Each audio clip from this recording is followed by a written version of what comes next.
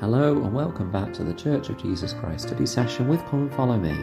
I'm your host Matthew Roberts and this is Season 4, Episode 125 of this daily study podcast.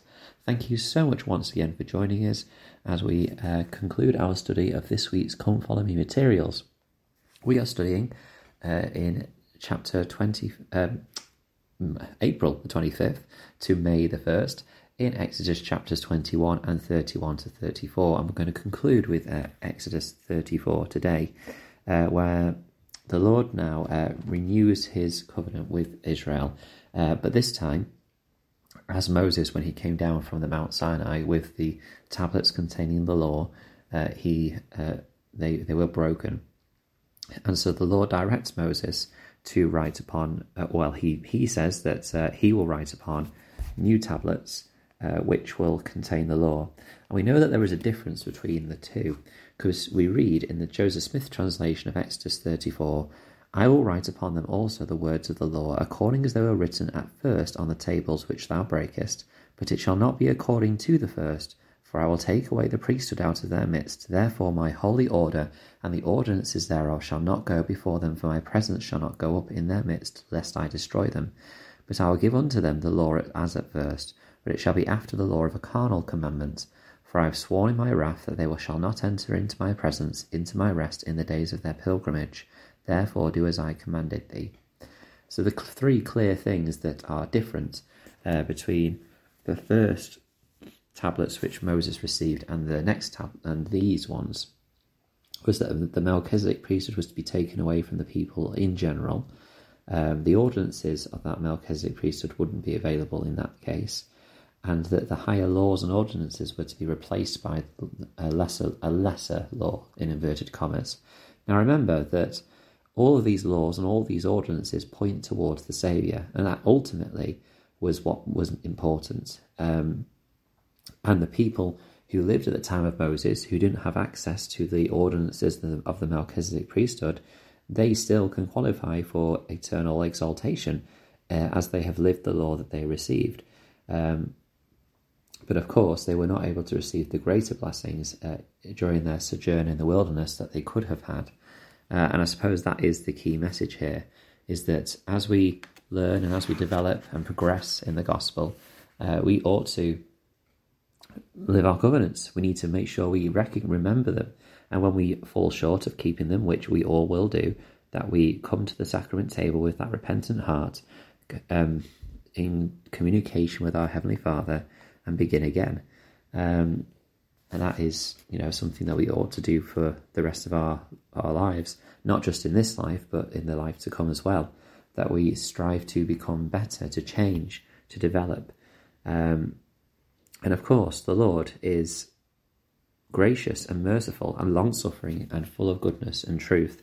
Elder Dietrich Uchtdorf taught, quote, Our Father in heaven's love for us, his children, surpasses by far our ability to comprehend. Does this mean that God condones or overlooks behaviours that run contrary to his commands? No, definitely not. But he wants to change more than just our behaviours. He wants to change our very natures. He wants to change our hearts.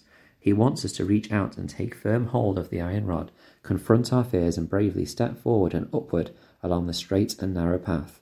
He wants this for us because he loves us and because this is the way to happiness. Close quote. So this is clearly a great message here, which we have a direction to change and to develop, and this is ultimately what he wanted for the children of Israel as well, and it was decided by him that this would be the best way for them to develop and change and become closer to him. We then go forward into Exodus 34, and the Lord gives further instructions regarding different feasts and different sacrifices that take place, and referring to the sacrament, to the Sabbath as well. And along the way, we also read, and after the instructions given by the Lord to Moses, he returns to the children of Israel, comes down from Mount Sinai with 2 tables of testimony, and as he does so, as he has come out of the presence of the Lord, It says in verse 29, when he came down from the mount, that Moses wist not that the skin of his face shone while he talked with him. So Moses basically doesn't realise, but his countenance, his face is shining from the glory which he has been receiving over the last 40 days and 40 nights, again, which he went up to Sinai to receive these tablets. And it's radiating, and it's so intense that the people are afraid. In verse 30 it says, and when Aaron and all the children of Israel saw Moses, behold, the skin of his face shone, and they were afraid to come nigh to come nigh him. His example shone. And whilst we shouldn't try and scare people with our countenance and our example, it's something which should shine before us.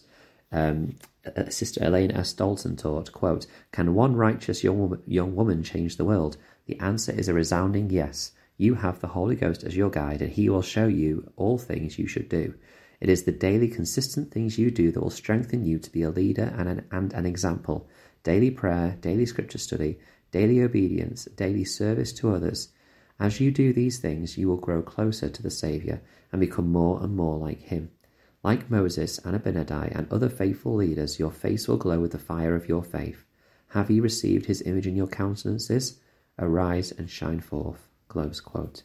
And of course, I suggest that this brilliant quote by Sister Dalton doesn't just apply to your women who she was addressing at the time, but to all of us, all disciples of Christ, who seek to receive our image, his countenance, so that we may be a true representative, a true example of what our Saviour would do in certain times and circumstances that we are in.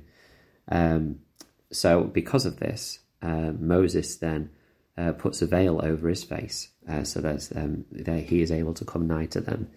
And he speaks to them and he tells them about what the Lord has spoken, and so that they can now begin to live these ordinances and walk in the paths of the Lord, so that they can stay close to they can move closer to their Redeemer, who of course we know to be our Saviour Jesus Christ.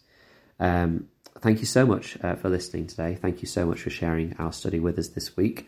As always, tomorrow we will have our Monday episode where we discuss any comments on the Facebook group. So please do, if you have studied anything in regards to Come Follow Me, or anything else, to be fair, that you've studied that you want to share, please share it on the Facebook group, or comment on any of the posts that go on there generally each day. Would be great to hear from you. Also, you can email ldsstudysession@gmail.com to share insights in what you've studied or any feedback about the podcast. But I'd love to hear kind of what you enjoy and what you'd love to hear more from on the podcast. So please do get in touch. Thank you very much for listening, and until we meet again.